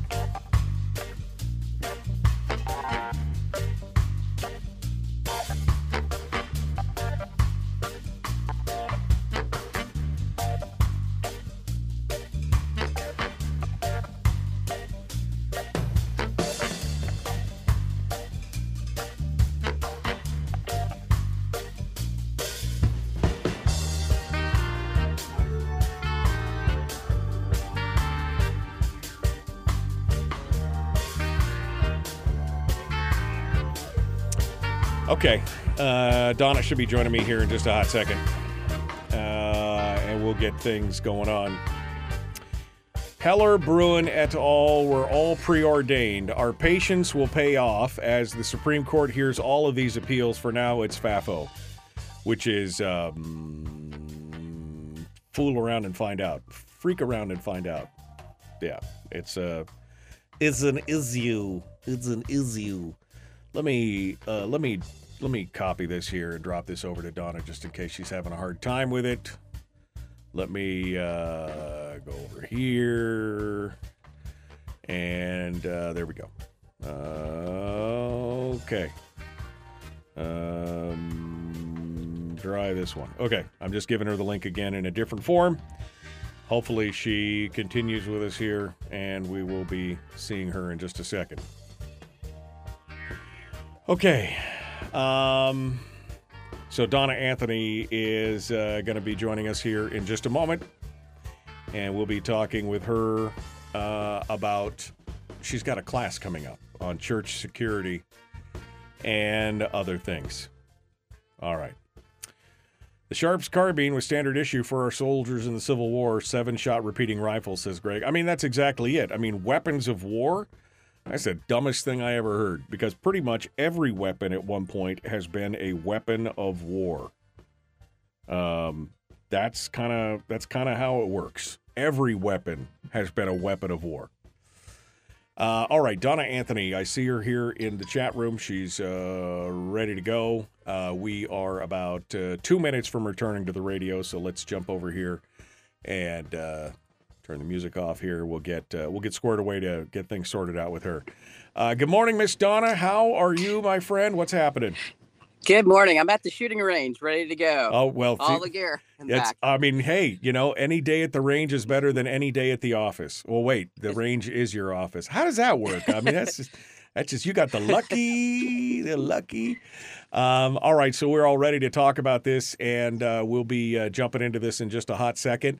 We're about a minute and a half out, so I'm not going to lose you here. I'm just going to hold you back in the green room. I'll be right back to you. Don't go anywhere. Don't go anywhere. We're going to find out more. Donna Anthony in the green room right now, hanging out with us. And let's see what's going on. Richard says, isn't New York the place where some ass clown went nuts and McDonald's has started attacking people with a hammer? And, of course, Nancy Pelosi's husband having his underwear hammer Fight Club incident. It's interesting they haven't come out with a sweeping legislation to ban assault hammers. Again, assault weapon is a politically created fiction. It really is. Again, the old adage, I remember the old ad, this is back when the assault weapons ban was about to expire in 2003, 2004. And somebody took out an ad in one of the big national papers where it had 4 different AR-15s in side views of 4 different AR-15s. And they said, one of these is illegal. Do you know which one? They all shoot the same bullet. It's just this whole thing where one of them had features on it that made it illegal. And it was just highlighting the ridiculousness of this. And it's the same thing like with this thing with Washington State and Inslee. I mean, again, this does nothing to curb all of the firearms that are already in circulation and already in place. Again, black rifles have a fractional amount of violence done with them compared to handguns. So this is much ado about nothing. It's a continual problem. All right, I'm going to stop jumping around here. We're going to jump back into it. We've got Donna Anthony, our guest, Point Blank Firearms. We're going to talk with her about her upcoming clinic and more. The Michael Duke Show, common sense, liberty-based, free-thinking radio. Let's do it.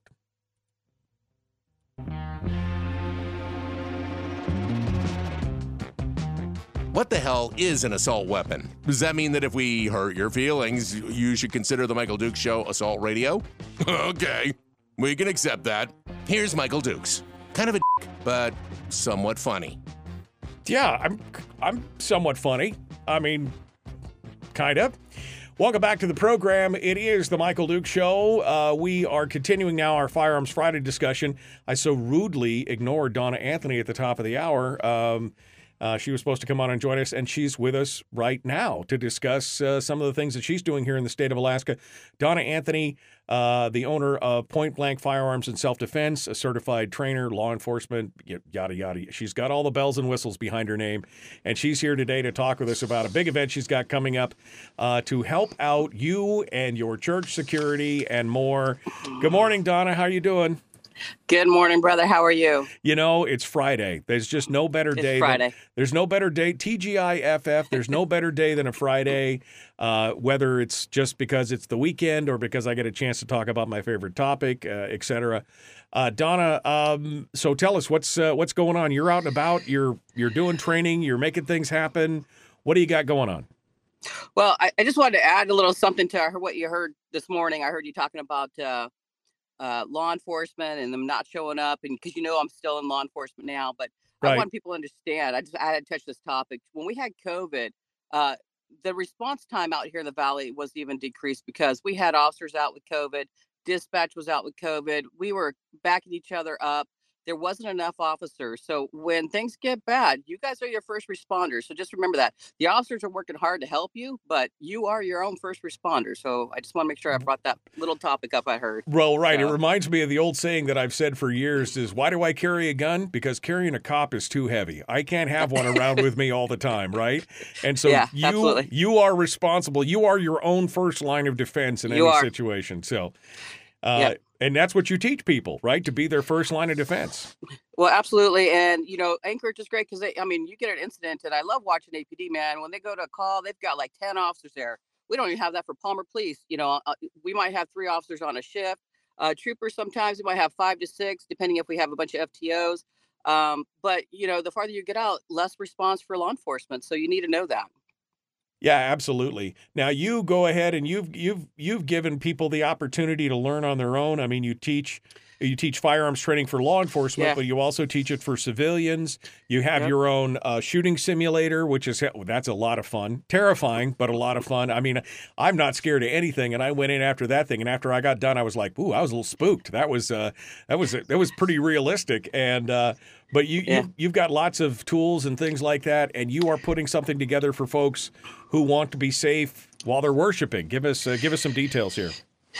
Yeah, so I've been a guest speaker for the last 6 years for USCCA nationally and a couple other companies, and I do it traveling in the lower 40. I thought, why don't I just do it for the state of Alaska, since I travel and do this, and with all the active shooters, every time you get one, you get a couple more right after, because kind of.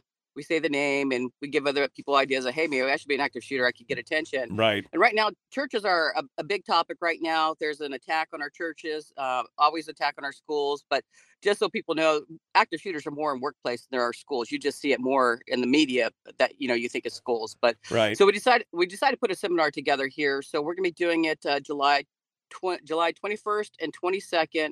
And I can't say active shooter training because I get banned all the time on Facebook. So it's church awareness security training. That's what we've changed. We changed the name so I don't get blocked all the time. But it'll be a seminar. It's 4 hours each. You'll do online training prior. And basically what you're going to get is we're going to teach you with some blue gun drills on how to work your way through a hallway to rooms by yourself or as a team with your security team. Then we'll do the simulator. We'll have 2 simulators available for the training. And then we'll do some reality-based force on force training. So we'll show you what works and what doesn't work. And this is for groups, small groups, churches, worship groups. Whatever. Yeah. Basically, because many churches, obviously, especially smaller ones, they're not thinking about security necessarily, or even some of the larger ones may not be thinking about or can't afford security. But as we've seen with things like Jeannie Aram down in Colorado here, what was that, a dozen years ago or whatever, and other places where local parishioners volunteer to run security for these events because, as you said, churches are big targets. I mean, there have been many attacks on churches and synagogues and things like that because they expect a lot of people to be there and they don't expect them to be armed. And it's unfortunate. This is the kind of training that we need. Right. And we don't want to be gun-free zones either. So there's a way to do it. So we have our ushers, our greeters, they're normally unarmed. And we have our armed security are in plain clothes. We don't wear a little pin saying I'm security, unarmed or armed. There's different ways of doing tactical to have the tactical advantage to work as a team. and we'll share that, but not on the air. Yeah, So. no, that's fine, and I agree with that. I mean, I solved that solution by basically telling people wherever I'm at, it's not a gun-free zone. Just remember that. Whenever you see me, it's not a gun-free zone, because that's the important. Here's the thing, and I don't know if you and I have talked about this, but I know I've discussed this many times with different instructors and trainers, and in some of the classes that I've taught, is that you got to. It's not just a when it's convenient thing. When you've decided to go forth armed, you need to exercise that daily. Pretty much just become second nature, because you'll never know that one time when you're like, well, I'm wearing my gym shorts and a T-shirt and I'm going down to the corner store for a gallon of milk, and that might be the time that somebody decides to hold the bodega up or whatever, and you'll be like, well, I feel stupid now. It's got to be a commitment of something like that. If you've already invested the time, the effort, the energy into training and all this stuff, you've got to make a commitment to yourself and to those around you that you're willing to protect and help them and yourself in those kind of situations. Yeah, and good news. I mean, the churches up here in Alaska are really getting more involved. I mean, I've been teaching this for a couple of years, and we were busy in Homer. We had a couple churches involved there. Up here in the valley, they're really getting involved. We've done probably 10 different churches up here right now. They've had incidents here in the valley as well. You just don't hear about them. But the issue is always funding. The churches don't have the funding, so we try to do it. A lot of times I just volunteer, and we let them come in and do bring their team in, do some simulator training. Doesn't cost me anything, just my time. Bring the team in, and they're coming up with some plans. You've got Sheepdog with Lieutenant Dave Grossman, Jimmy Meeks. They're fantastic if you're into church security. They've got some great lesson plans. They've got policy procedures for your church security. But we'll give all that at the seminar. Right. So the seminar is July the 10th. Where is it? Where do we have to be? Where is it at? Sure. July 21st and 22nd. You can go online to pointblankak.com. You've got 4 different sessions to sign up for. They're 4-hour sessions. Prior to that, you'll do some online training, because who wants to sit in a classroom and do PowerPoint? The online is about 3 hours at your own time. You can log in, log out, get you some history behind it, then come in and we'll do all the drills. That'll be good. Interesting that you said that you can't talk the whole active shooter thing on Facebook kind of thing, which is really surprising to me, because you are trying to prevent tragedy, prevent death, trying to protect people, and yet you can't talk about that kind of stuff. I mean, I use the term active shooter on Firearms Friday frequently because we're talking about those kind of things. I haven't gotten the strike, but I'm not trying to promote it or do anything else like that. It's frustrating when we're getting muzzled in those kind of things in the arena of trying to help people protect themselves and their loved ones. No, you're absolutely correct. Right when COVID happened, I got banned from teaching active shooter, traveling in the lower 48, and I've been blocked. I can't even promote or anything like that on my Facebook anymore. We've emailed Facebook and they won't work with us, but it's educational. We're trying to educate the community. We do active shooter response for teachers as well in the lower 48. And that's something we're looking at doing here too. I don't know if you know that. Shelley Hills is working on a bill to be able to pass a law where we can arm teachers, but just not arming teachers. I mean, there's more to it. It's a selected individual. Right. There's background check, there's training, and nobody knows they're armed except for principal, assistant, the administrator, and they'll be working with law enforcement. That's a bill that she's trying to pass. Myself, NRA support it, but that probably won't be passed till hopefully next year. Well, go ahead. And Faster Safe Lives if you look them up, Faster Safe Lives, they're in like 22 other states. They're already doing this program. Yeah. No, I mean, again, it makes no sense to me when you're actively trying to prevent tragedy, you're actively trying to educate people and save lives and make the place safer. And yet Facebook says no soup for you. That's an astonishing thing and an unfortunate commentary on what we're fighting against in this country right now. Well, not only that, I mean, if you go out towards Talkeetna or more remote areas, we don't have law enforcement response. You know as well as I do, an active shooter can be done within 2 to 4 minutes. That's the most critical point, and law enforcement's not going to be there in time. So when you get to these remote areas, those teachers might be the first responder while we're responding to a call. Yeah, when seconds count, the police are only minutes away, right? I mean, that's the story. All right, Donna Anthony, pointblankfirearmsak.com, right? Did I hit that right? You did. Yes, sir. All right. So that's where you go to find out more about the training on July the 21st. They've got all the details out there. Donna, I hope you have she's at the range right now. She's teasing me. She's sitting at the range ready to go, teasing me in a big way. Yep. I hope you have a great day today, Donna. Thank you for checking in with us. I appreciate it. All right. Thanks, you guys. Thanks. Appreciate you coming on board and joining us today. All right. Isn't that insane? Isn't that insane? I mean, I depend on Facebook for a lot of stuff because we simulcast the radio show on Facebook. It's probably the biggest part of our online audience while we're doing the show. And yet Facebook doesn't like the fact that you talk about active shooters or, active shooter training or anything. I mean, that seems so counterintuitive. That's like we can't teach you about fire safety because people have died in fires and that there's arsonists out there, but we can't talk to you about fire safety, like where to place your smoke detectors and how to use your fire extinguishers and stop, drop, and roll. We can't talk about any of that because reasons.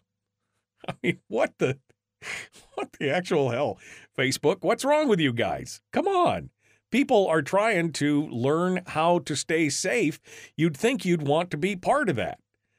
It's absolutely, it's mind-blowing sometimes, the world we live in today with all the different things that are going on. Wow, that's it. I guess we came up right against the break, and we're going to jump over to it here in just a minute. Willie Waffle is going to be joining us. It is Firearms Friday. I didn't get to half the stuff I wanted to talk about today. That's okay. Next week, we will continue our discussions, and you'll be here as well. But we got Willie Waffle coming up for the weekend movie review. That's all dead ahead. The Michael Duke Show. Common sense, liberty-based, free-thinking radio.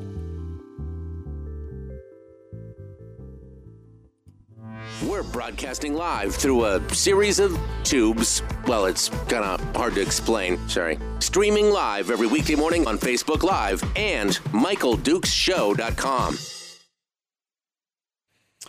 Dang. Okay. That was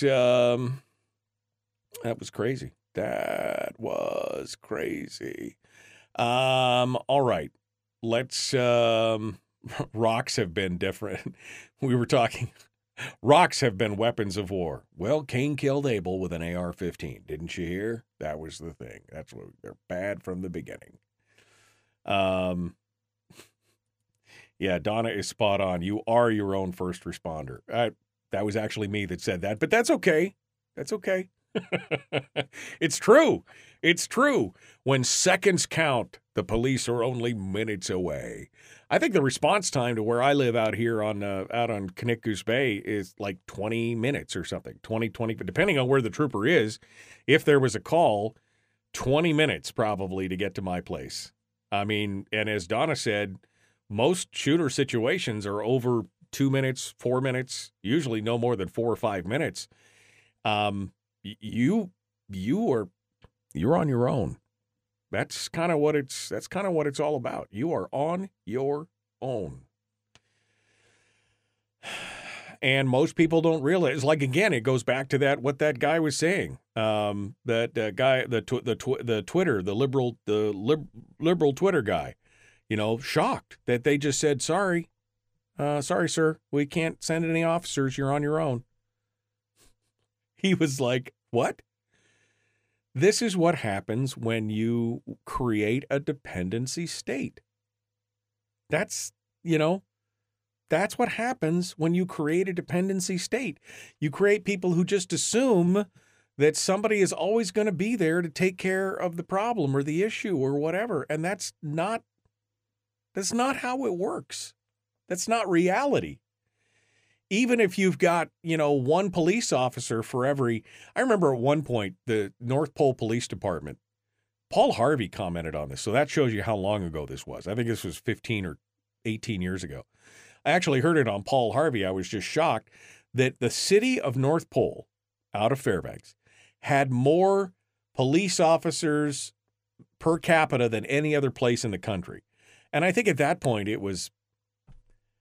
God, I want to say it was 1 for every 400 people or something. But in some cases, like City of New York, you're talking about 1 police officer for every 2,000 people.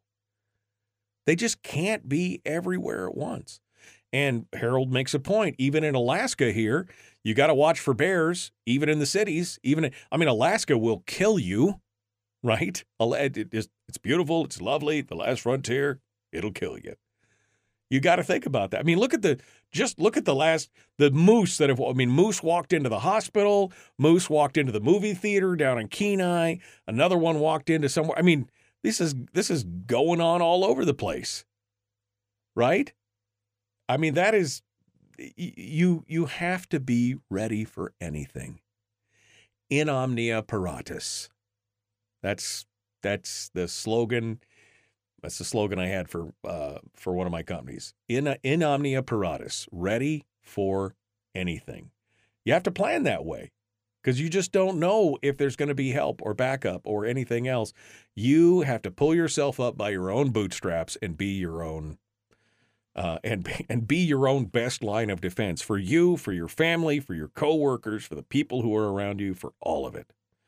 You got to do that. Oh, we got about 2 minutes. I need to be fancy. Change the color. Ooh, hey, it's orange. Hey, it's blue. Hey, it's green. Hey, it's orange. Okay. No, it's orange. It's green, not orange. All right, we're going to be jumping into this here in just a hot second with Willie Waffle, wafflemovies.com. I'm waiting for the phone to buzz here on my desk so that we can get things out. New red flag bill in Juneau, Donna says she forgot, HB 162. She's dropped a link in the chat room. You can go take a look at that and do that. Chris says, I wish a moose would walk into my shop. My freezers are low on food. Shh. That's not legal, Chris. Don't tell anybody. That's the SSS, shoot, shovel, and shut up. Or in this case, it would be the slaughter, the freeze. I don't know. I can't even think of an analogy for that, but it's so good. Shh, that's not legal. I live 5 minutes from the state troopers in Fairbanks, says Amy. Good for you. 5-minute response time. I mean, again, with most active shooters taking 2 to 4 minutes, you're still 1 minute outside that. But it doesn't matter. It doesn't matter if you're living next to a police department or next to a trooper outpost or whatever. I mean, you just don't know how long it's going to take. How long it's going to take for any of those things to go on. Okay. Phone is ringing. So we're ready to go. I'm going to get Willie up here. Get all squared away. Okay. I think we're ready. Let's jump into it. The Michael Duke Show. Common sense, liberty-based, free-thinking radio. Please like and share this show. Like and follow the show page. Do all the YouTube-y things. Subscribe. Ring the bell. You know the drill. Make it all happen. Let's get to it. Common sense radio and entertainment stuff. Ooh, the weekend. Here we go.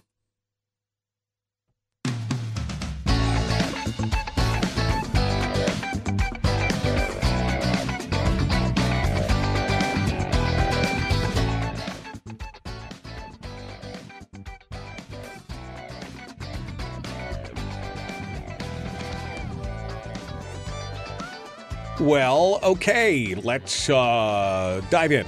Let's dive in with both feet. Willie Waffle, wafflemovies.com, the weekend movie review. I'm ready. You ready? Yes, he's ready. He's always ready. Ready for anything, right? That's your motto or something like that, Willie. I'm ready at any time, any way, any possibility, frankly. You know, I'll do movie reviews on the corner for a quarter. Yeah, throw me a quarter. I'll tell you about a movie. Yeah, let's do it. Wait, you're giving somebody a discount. How am I not getting a discount? I suppose then I'd actually have to pay you on time and all that stuff. All right. Willie Waffle, wafflemovies.com. We got the weekend movie reviews. We got a bunch of stuff on the movie side, streaming side, so we're going to bust through some quick entertainment headlines. Sad news for all of you who love the trailer park shove and tell, push and pull, whatever it was called. Some sad news about the Saint Jerry Springer, right, Willie? Yes. Yesterday, it was announced that Jerry Springer passed away at the age of 79. He had cancer. I don't believe he actually told anybody or made any kind of announcement about it. And unfortunately, finally passed yesterday. And, you know, I don't think you can say enough about his impact on television and society and culture enough. Whether you think that was a negative or a positive. Yeah. But I mean, you know, the entire landscape changed. I mean, you know, I kind of view him as the patron saint of we're gonna just be real. Well, that's the thing. And all of a sudden, all the violence came out, all the behavior that was shunned from television because we wanted to believe in something higher and better and more moral, all got thrown in the garbage. Yeah. Well, he was kind of the father of reality TV. He really was in many, many ways.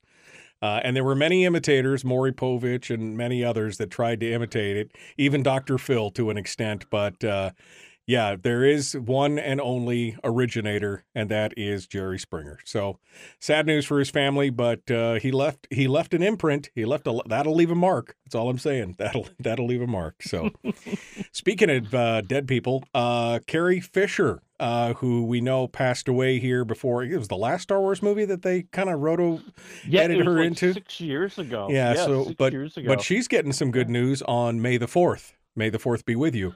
Her family got some good news. Yeah, finally, she has earned her star on the Walk of Fame. And the Walk of Fame committee announced it this week. Here we are, 6 years after her death. She will get her star on May the 4th. It'll be located a few feet away from Mark Hamill, and it will be across the street from her mother, Debbie Reynolds. Oh, well, that's sweet. I mean, she gets some notification there. And the cool part is that her daughter, Billie Lourd, who played a fairly significant supporting character role in the last Star Wars movie and has been doing some work herself, is going to accept it in her honor, right? Yeah, which I think is really nice. And I hope that they'll find a way to get Mark Hamill there as well. It'd be nice if Harrison Ford could be there. I think his schedule's a little tighter. He's scheduled a little. He's got a couple more things going on. Yeah, come on. Not that Mark Hamill's not a well-known actor who's earning a living. Yeah, but Mark Hamill just goes into a sound booth for a couple hours a day and does a bunch of voice acting, and then he's done. So it's all over. I'm sure that he can work it around his busy schedule. Well, good for Carrie Fisher. I'm sure that'll be good. Now, you're a game show nerd. I love them. And I don't know why. I couldn't care less about game shows, but I remember watching them when I was a kid, the $25,000 Pyramid and Wheel of Fortune and many of these other ones. Family Feud. I saw Richard Dawson on an episode of the Dick Van Dyke Show the other day, and it was bugging me. My wife was watching old episodes of Dick Van Dyke, and I'm like, who is that guy? It's totally bothering me. Who is that?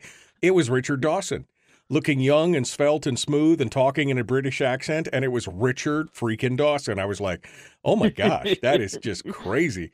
Anyway, so big game show nerd, and you've got good news because you get kind of the mashup here.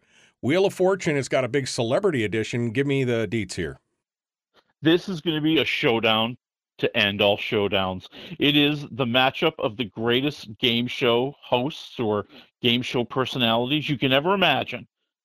Celebrity Wheel of Fortune, May 10th, will feature a showdown between Jeopardy's Ken Jennings. Right. Jeopardy's Mayim Bialik. And Vanna White. Vanna White is taking them on in Wheel of Fortune. She's leaving her spot by the letters. She's going to play. She's going to spin the wheel. And I'm telling you right now, I think she's going to win. Oh, I was just going to ask, does she have to spin the wheel and then go turn the letters, or what's the deal? Because oh man, that would be mean if they made her do double duty. I know, double duty for them. So this sounds like two Jeopardys and a White is what it sounds like. You got two Jeopardy hosts and Vanna White. They're dog piling her. I don't like that. I think she's got to be the underdog in this. She might be the underdog, but I'm telling you, I think she's the favorite because she knows the game. She knows how they put the puzzles together. Right. Hey, guess what, buddy? Sometimes she creates the puzzles. Ooh. And they put them on the show. Oh, wow. Okay. Well, yeah. So this is all going down when? This is on May 10th. May 10th, Celebrity Jeopardy. Is it a special time or the same normal? Celebrity Wheel of Fortune. Yeah. Celebrity Wheel of Fortune. I want to say, is that that's got to be like I want to say that's is that a Saturday? It has to be. It must be a Saturday or something. No, it's actually May 10th is a Thursday. Is a Wednesday. Oh, so it's gonna be Wednesday I think it's in prime time on ABC. Okay. All right. Well, okay. Maybe I should have done more research about the story. You were just stuck on Vanna White. That was the problem. I was just so excited that all three of them were going to be facing off against Vanna White. So that'll be fun. All right. Well, you'll have to report back on how it is because I'm not going to watch it. So it's fine. It's okay. It'll be all over the news, baby. Yeah, all over the news. Kind of emotionally slow week in entertainment, but that's good because we got 4 big titles to talk about for the streaming in the theaters. Tell me where you want to start off here. I'm going to start off with the chance for you and I to, get in touch with our feelings, big guy. Oh, Lord. Oh, we can talk about our vulnerabilities, our doubts. I'm super vulnerable right now. Please don't hurt me. Go ahead. It's Are You There, God? It's Me, Margaret. Okay. Yes, the famous book. Yep. About an 11-year-old girl struggling with her new school, her new house, and all sorts of new changes that are occurring. Little puberty thing going on there, huh? Yeah, it's happening. All right. It is a technical. It's of a novel, right? It's I can't remember the name now. As Judy Blume. Judy Blume, as seen in a book somewhere. It's in theaters. What are your thoughts? It's actually very charming and very sweet.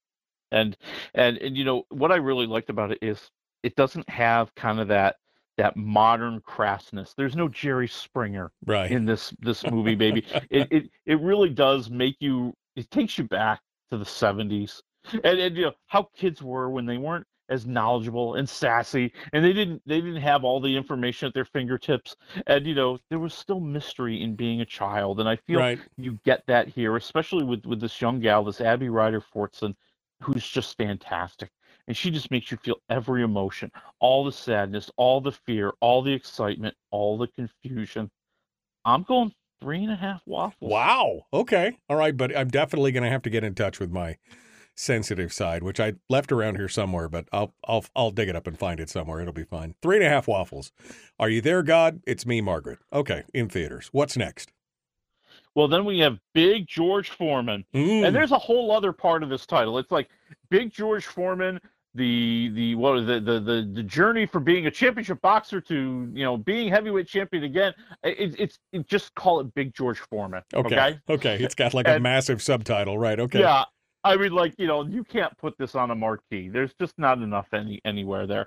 But it is the true story of George Foreman. And those of us who know the story, it is quite amazing. Oh yeah. And it really does take you from the beginning, from his the way he grew up. He grew up very poor and grew up in a rough part of the world, in a rough way of life, right?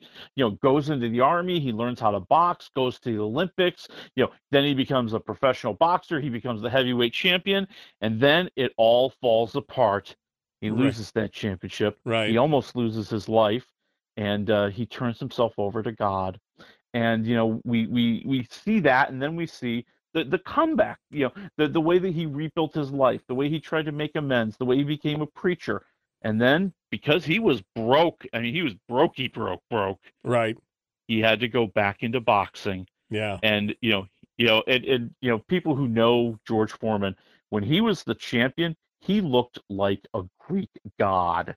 This dude was just muscles on top of muscles on top of muscles, right. And you were afraid to look at him because he could beat the living daylights out of you. Because as they explained in the movie, he had a lot of anger back then. Right. But when he made his comeback, he looked more like you and me, man. little pudgy, a little pudgy, and somehow fighting at an age when gosh, most people couldn't even imagine fighting, let alone winning the championship of the world. He made another run for it. Yeah. It really is it's a boxing movie, but it's also a story of faith, and it's a faith-based story, and it's about him turning his life around, and what this positivity and what his belief in God, helped him, achieve and move forward and move away from things that he wasn't proud of. Right. Even though everybody would think those were his heydays. Right. Those were the greatest days for him. I'm going to say like 2.5 waffles. I think you got a good, solid movie here. Good. All right. Well, it's always good to see everybody loves a good comeback story. Especially when it's true to life. That's the best part. All right, what's up next? Well, and then we also have Peter Pan and Wendy. Okay. It's streaming on Disney Plus. Yes, the live action version of Peter Pan. The remake of a whatever. Yeah. Oh, they're never going to stop.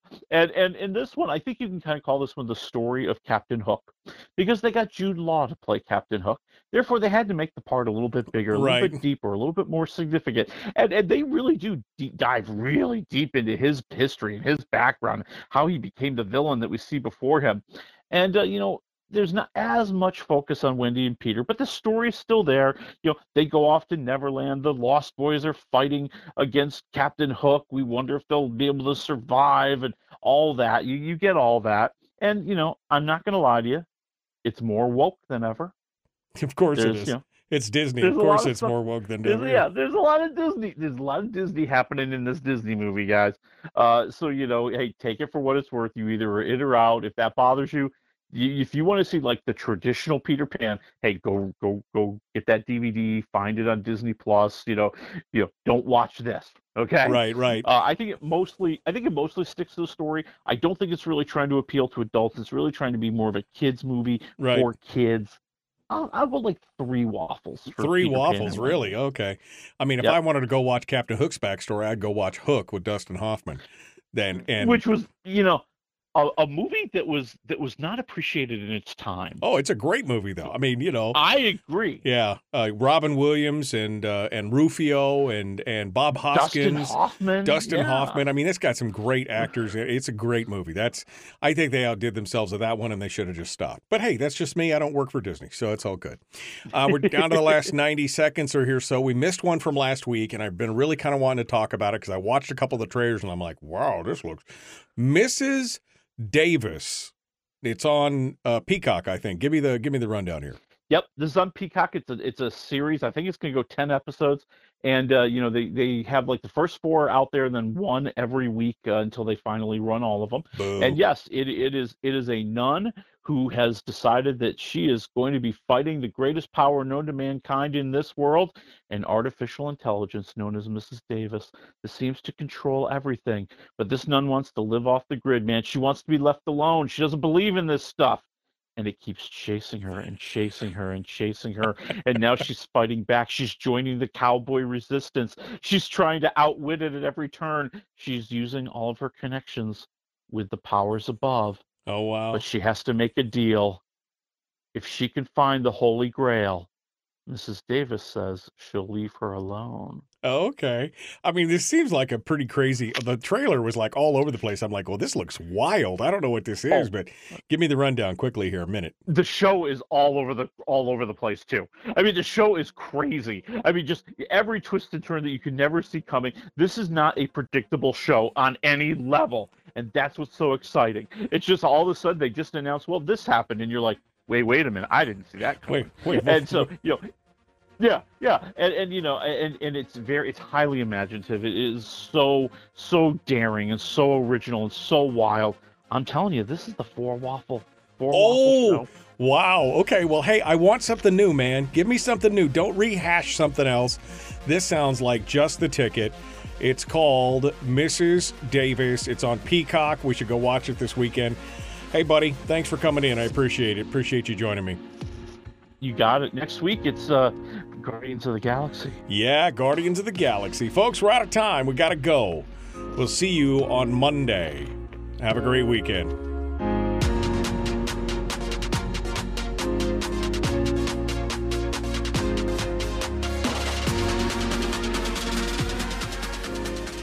Yeah, I mean, I'm watching the trailer and I'm like, okay, it's tech, it's the thing, it's the nun. There's the resistance fighters. She's fighting back. I just like, man, this thing is all. I couldn't even figure it out. And I'm like, but I'm peaked. My interest is peaked, and that's what I want. Something that's new, something that's different, something that's not a rehash of something that I've watched 53 times before. And I mean, I hope it does well because my God, that's what we need more of is more original ideas.